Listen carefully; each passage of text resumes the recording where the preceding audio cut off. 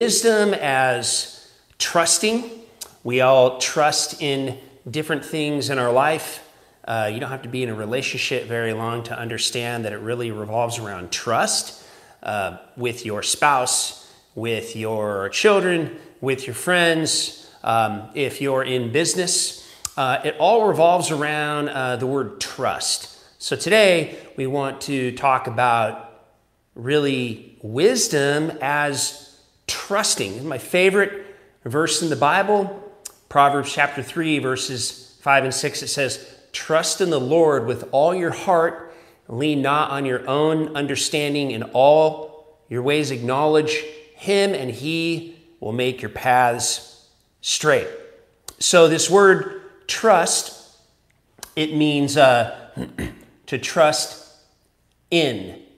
So there's a direction to this word.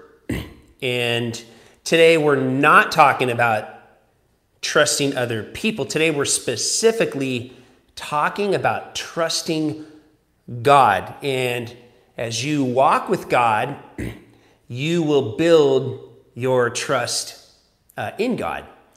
Because trusting God revolves around his faithfulness. You see, God never changes. Our relationships change, our jobs change, our family changes. God is the same yesterday, today, and forever. God never changes. So we can really learn to put our trust in him. Now, the second thing it means is to have confidence in. What this means is that as you grow in your relationship with God, you will become more confident that the things that God has spoken to you are going to happen. I encourage you to go and pray. God will give you promises about your marriage, about your family, about your friendships, about the things that you're supposed to do in this world. And life is really a test of how much we trust God with the most important relationships in our life. So we can have confidence when God has spoken something to us, that the thing that he has spoken to us is going to happen. It's going to come to pass. The Bible says that the righteous live by faith. Now, this means that if something already is happening in your life, then you don't need faith for it. Faith is the substance of things hoped for, the evidence of things not seen. What does that mean? It means that faith is in the future, and we need to trust God to get to our future with the things that he's dropped in our heart, the vision that he's given us, the dreams that he's given us. We need trust in him to accomplish those goals, that vision, those objectives. Now, the third thing to trust means to be bold. Wow. So as our trust in God grows, as our confidence in God grows, our boldness can grow. You can actually begin to believe God for bigger and bigger things, through your life. That is a wonderful idea, that we can be more bold in our relationship with God. Now, the fourth thing it means is to be secure. We can be secure in our relationship with God because so many things in life change. Our age changes. The stage of life that we're in changes. Boy, do our circumstances change. Jobs will change. Schools will change.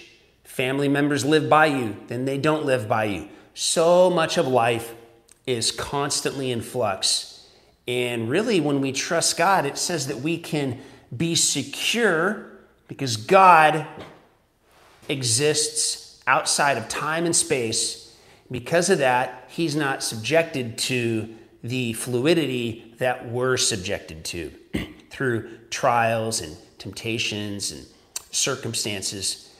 We can literally be secure in our relationship with God because, again, when we pray, we're led by the Holy Spirit. The things he has spoken to us, we need to hold on to and trust him for. Now, the fifth thing is that, trusting can help us to feel safe. Wow. There's no safer place to be in your life than in the center of God's will for your life. Being in the center of God's will for your life, it will require you to trust Him when things don't make sense. And so there's always this gap between what God has spoken to you, the future of what you believe that promise is. There's this gap in the middle, and that's where you have to trust, because so many things will not make sense. Now, sometimes you have to trust for a day. Sometimes you have to trust for a week. Sometimes you have to trust for a month. Sometimes you have to trust for a year. And with the really big stuff, like your marriage and your ministry, you'll have to trust God with decades. You see, the bigger the promise, the more trust is required. Two biggest things you have to trust God with are your marriage and your ministry, whatever those are. So the bigger the promise, the more trust that's required. But you can feel safe because God always comes through on His promises, but we also have to work for stuff. See this doctor title here? That was 23 years of schooling. A lot of work. A lot of work. And boy, that felt good when I was finished. And then the last thing here is to be careless.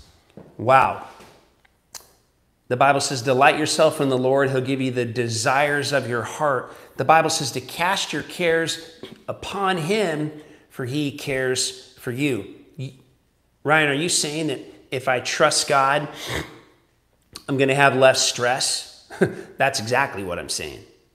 You can trust God.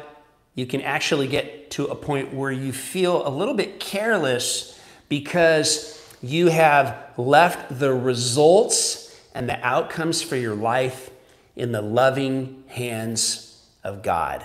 And that, my friend, is the good news. Thanks so much for joining me today. Until next time, hope you have a beautiful day.